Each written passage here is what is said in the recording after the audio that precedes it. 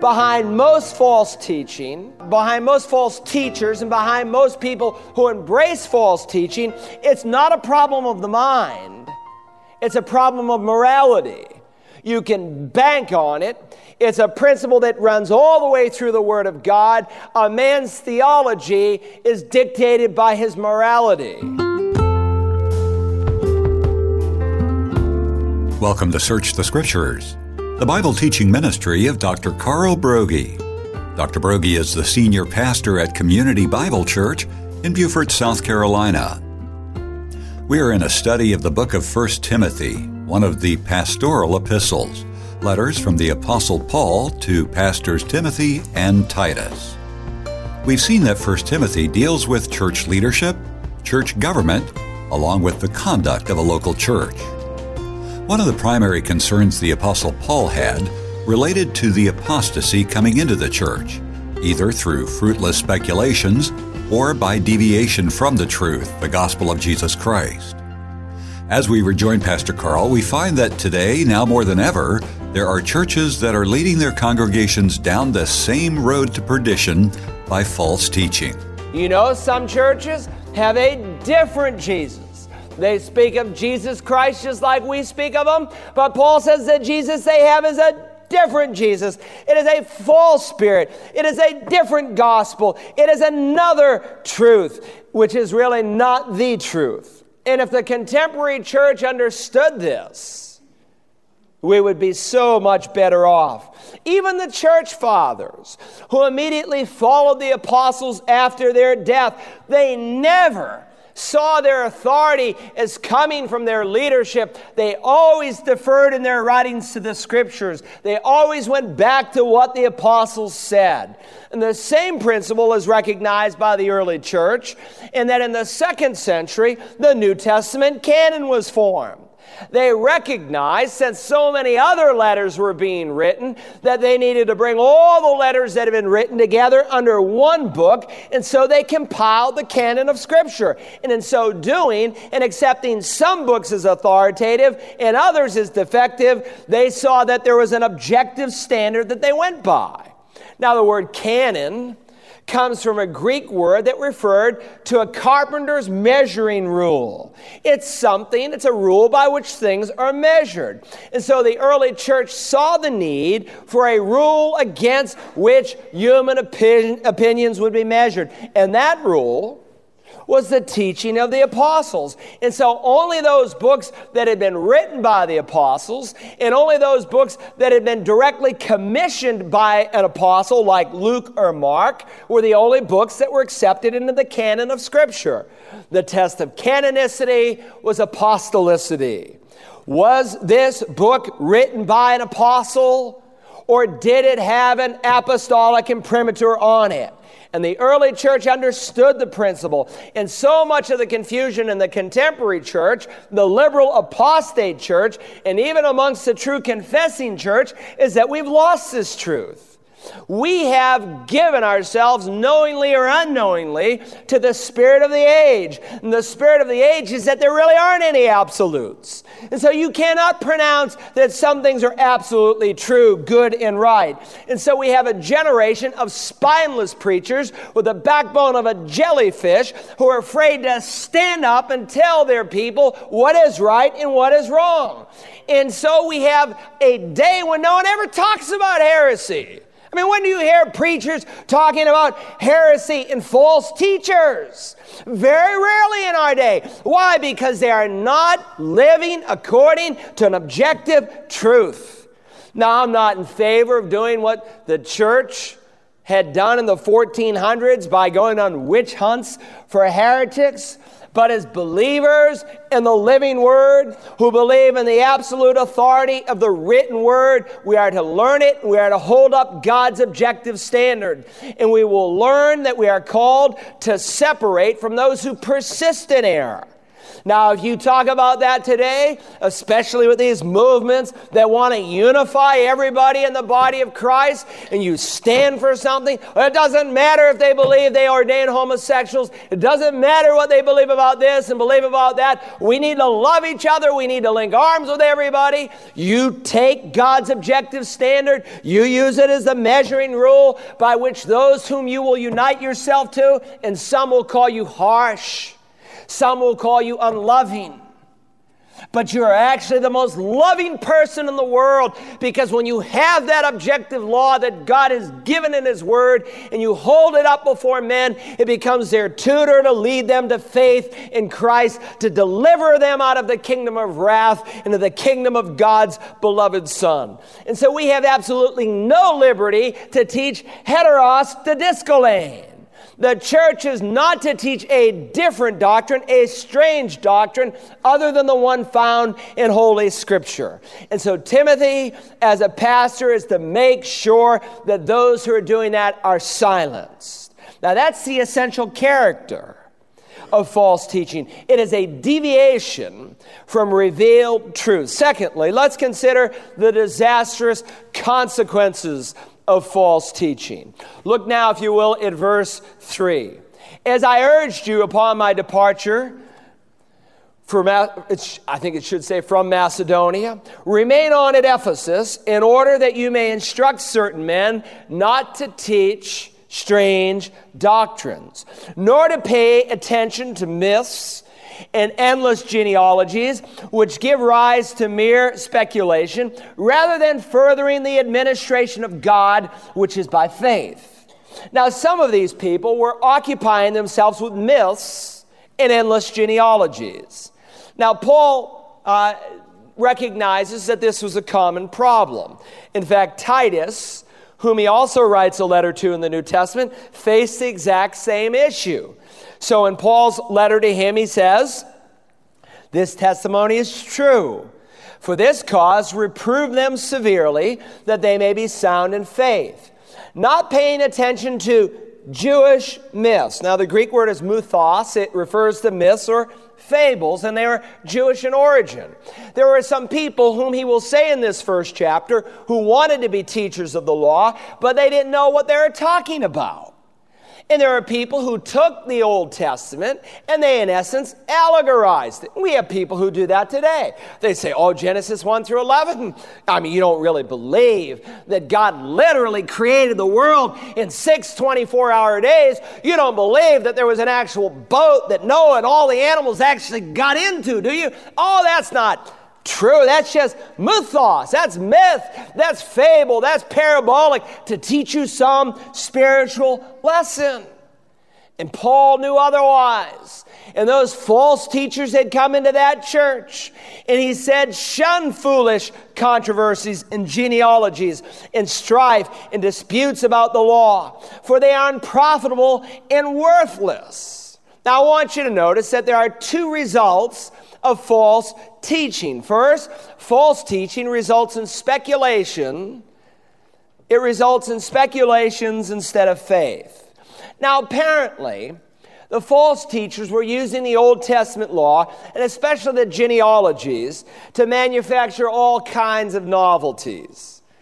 I met this fellow out in the parking lot one Sunday after church, and he told me how I'd preached my sermon all wrong. And he opened up that passage of Genesis and he said, well, this means this and that means so-and-so. And I'm thinking, where does this guy get this stuff from?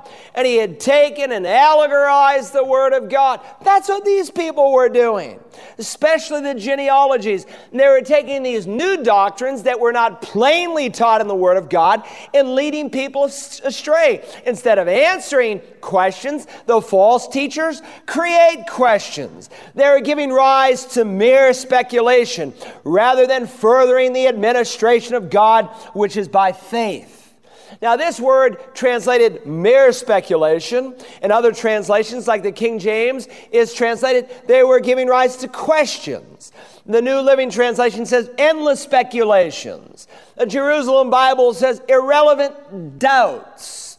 And this sort of false teaching, based on endless myths and genealogies, the allegoration of the Word of God, led to all kinds of speculations. And instead of getting the people engrossed in what God said, things that God had plainly said, they were getting people involved in things that God hadn't raised. And so they were not promoting faith, only doubts.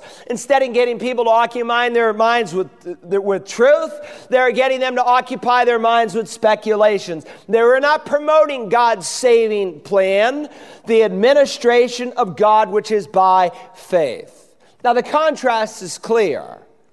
The purpose of Bible study is to arouse faith, and not to create doubts, questionings, irrelevant speculations as these false teachers were doing. And when the Scripture is properly handled, faith is aroused, not speculation. That's one of the litmus tests of a true versus a false teacher. Does his teaching promote faith in the Word of God or doubt? Error always encourages the unbelieving to get involved in speculations, whereas sound teaching gets men to believe God for what he has said. Second, I want you to note that false teaching results in controversy instead of love. Now, this Greek word translated mere speculation, questionings, is one of those Greek words that you really can't capture with a single English word. It's like a diamond with many facets. And so other translations, like the New King James, equally translates it disputes. Or in the NIV, controversies. Or in the New Century Version, arguments. So on the one hand, you could translate it speculations or questions. On the other hand, you could translate it controversies, disputes, arguments. And what a contrast with verse 5. But the goal of our instruction is love from a pure heart and a good conscience and a sincere faith. Now, you really can't miss the reference to faith at the end of verse 4 and love in verse 5, because he is setting before us a double contrast, and that false teaching promotes speculation that leads to dissension or division. But true teaching promotes faith that leads to love. And the fundamental difference between the two is what is the authority. When there is no apostolic authority in the church, that is, through the apostolic writings of the New Testament, when the teachings and beliefs of the people of God are not based on sola scriptura, Scripture alone, when Scripture alone is not the final authority, either because it's been distorted or by ignorance, the people don't know what has been revealed, you will always have speculation, you will always have opinion, you will always have disagreement, you'll always have division, and that's why so many churches are in chaos. I go into some of these churches that believe the Bible, and some of the crazy decisions they're making, some of the ridiculous discussions they are having, or some of the opinions that they hold that are so far from the will of God. But God has spoken, He has not started, and when we receive His word, then we have the unity of faith and love, which is God's will for His people. So having affirmed the essential character of false teaching, which is a deviation from revealed truth, and having delineated the disastrous consequences of false teaching, questionings and divisions, Paul now concludes this portion of Scripture by giving to us the fundamental cause of false teaching. Now, first we learn that false teaching comes from a dirty life. That's the fundamental cause of false teaching. It comes from a dirty life. The cause of false teaching in this case, and I think virtually in all cases, as you read the Acts of the Apostates, namely the book of Jude, and as you read Peter's second epistle, the cause of virtually all false teaching is a moral problem. Behind most false teaching, behind most false teachers, and behind most people who embrace false teaching, it's not a problem of the mind. It's a problem of morality. You can bank on it. It's a principle that runs all the way through the Word of God. A man's theology is dictated by his morality, Notice what he says in verse 6. For some men, straying from these things, have turned aside to fruitless discussion. Now, why have they turned into vain, empty, fruitless discussions? Because according to this verse, these were people who were guilty of straying from these things. And of course, the obvious question would be, straying from what things? Well, it goes back to the nearest antecedent in verse 5. A pure heart and a good conscience and a sincere faith. And when men swerve from a pure heart, a good conscience, and a sincere faith, they will wander from the truth into vain or empty talk. And so on the one hand, false teaching emanates from a dirty life. Secondly, right teaching emanates from a clean life. Sound teaching, Paul tells us, is the product of a pure heart, a good conscience, and a sincere faith. In fact, Paul repeats the same truth in verses 18 through 20, which we will examine next time in detail. But let me read it to you. This command I entrust to you, Timothy, my son, in accordance with the prophecies previously made concerning you, that by them you may fight the good fight, keeping faith and a good conscience, which some have rejected and suffered shipwreck in regard to their faith. What is it, Timothy, that you are to fight for? Well, according to verse 19, he is to hold on to two things. The faith, te pistos, that is not just faith, but the faith, the body of truth that we call the Bible, and a good conscience. He is to guard objectively and subjectively two things. Objectively, he is to guard the faith, the Bible. Objective truth is something you can get your hand on, something you can pick up, something you can see. But subjectively, experientially, he is to guard, he is to hold on to a good conscience. And the two are closely linked, as seen in the example of Hymenaeus and Alexander. We're told in verse 19 that these men have rejected conscience, and so they are shipwrecked in regard to their faith. These people who sinned, who failed to confess and repent of it, fell into shipwreck. Now, we'll talk more about what that means next time, but because they allowed sin to remain on their conscience, they soiled their conscience. And when you live with a soiled conscience, when you refuse to confess and repent of known sin, even as a believer, you can enter into a perilous condition. I've seen people make incredibly foolish decisions that they have regretted for their whole life because they were out of fellowship with God. They had soiled their conscience, and so they easily embraced false teaching. When you have a dirty conscience, you open yourself up to all kinds of error and false teaching because your ultimate teacher, the Spirit of God who indwells you, cannot lead you and guide you and show you objectively and clearly and subjectively, according to your inner spirit, what is right. And as we will see later in this epistle, such a conscience, Paul says, in the life of an unbeliever, can become cauterized. It can become callous. And a cauterized conscience is entirely insensitive and unable to distinguish what is truly good. And so when we are not right with God, we have chosen to live outside of His protection, and we have opened ourselves up to the direction of the evil one. And that's what happened to some of these folks in Ephesus.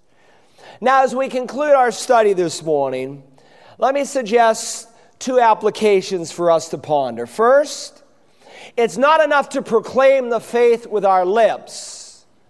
We must live the faith in our lives. It's not enough to profess it with our lips. We need to live it in our daily lives. God calls His people to live according to the objective standard we call the Bible. We are to be distinctively different. Paul told the church at Rome, and do not be conformed to this world, but be transformed, metamorphosized by the renewing of your mind, that you may prove that which is good and acceptable in the perfect will of God. You see, the reason so many Christians today are having so little impact on the culture is because they are so much like the culture. And one of the reasons so many Christians today are so much like the world is because the world is shaping them instead of the absolute truth of Scripture. And the more we become like the world, the less impact we have on it. And friend, if you like to be liked by the world, you will be used very little for Jesus Christ. Because if you want to be liked by the world, you have to live by the values of the world rather than according to the dictates of Scripture. And so Paul is going to say to Timothy in his second letter, yes, and all who desire to live godly in Christ Jesus will suffer persecution.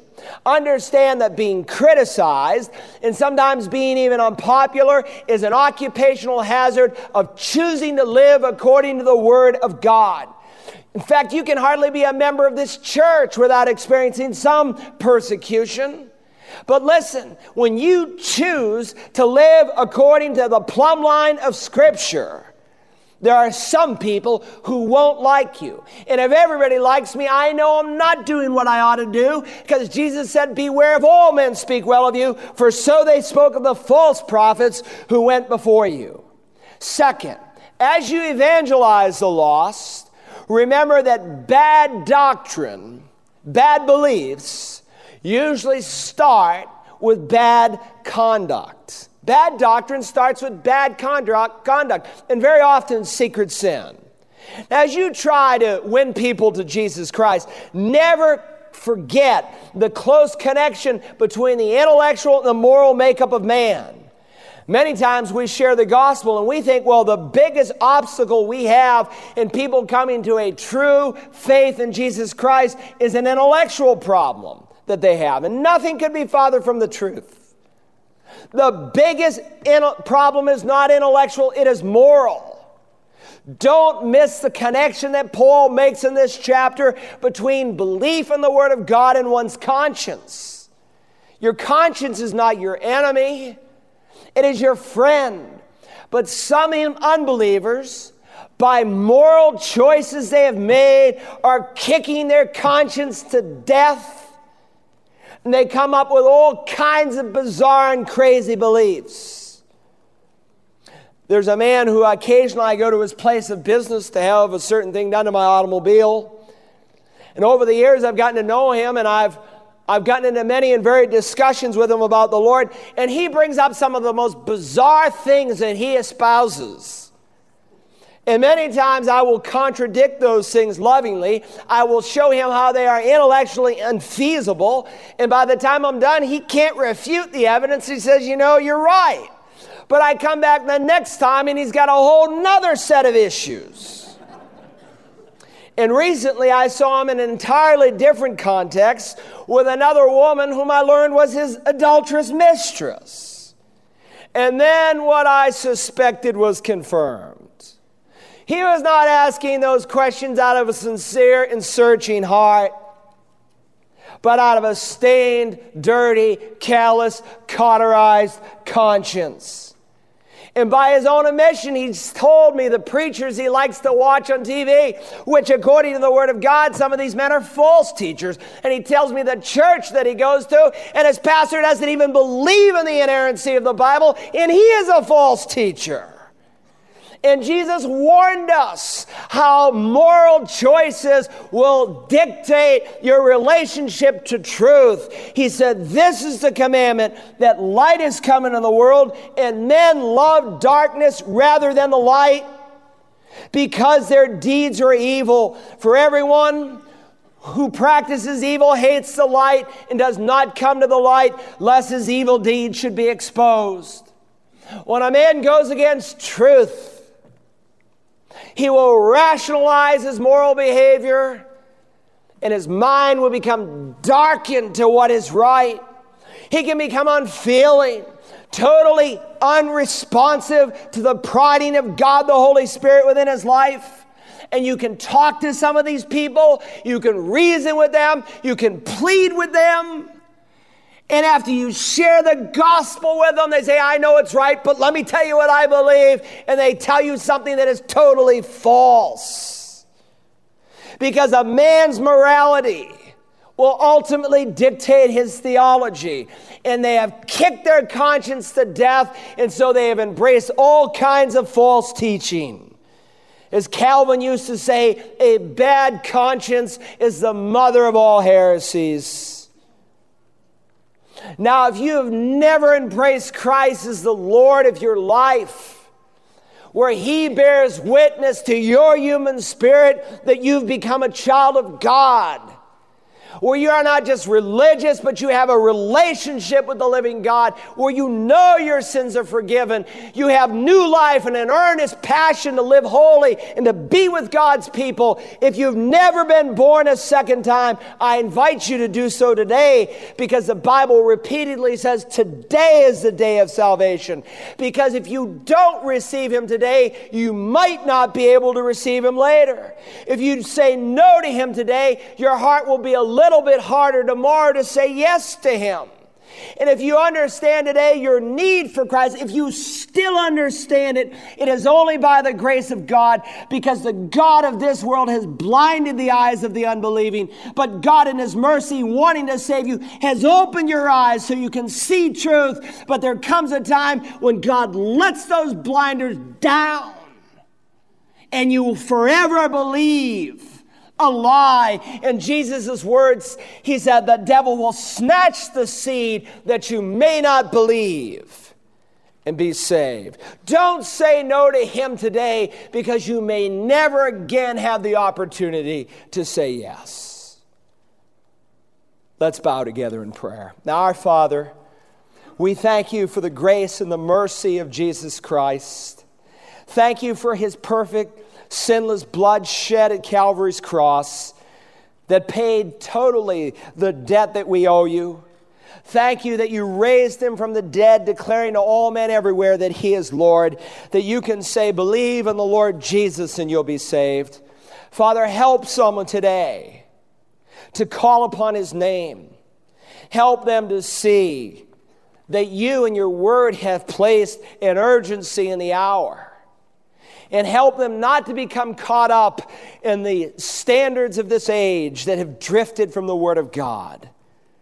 Now, Father, we pray in these months ahead, as we open Scripture together, as we study these pastoral epistles, that in your grace, as a church, we would be willing to fall in line with what you've said. And we ask it in Jesus' name and for his sake. Amen.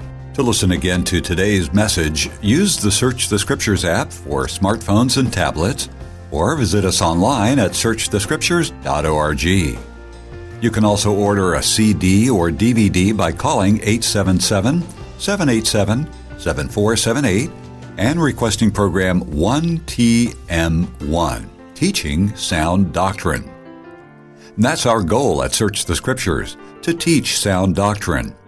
Our ministry is based on the Bereans, who we are told search the Scriptures daily to determine their accuracy. We pray that you join our list of foundation partners who come alongside this ministry and financially support it with a monthly gift of at least $25.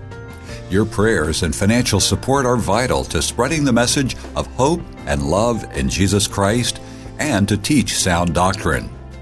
If you can help, won't you drop us a line at 877-787-7478 or click the Give button on our website, searchthescriptures.org, or using our Search the Scriptures app. Tomorrow we begin a look at the 3 responsibilities of a pastor and his people as we continue our study of 1 Timothy and Search the Scriptures.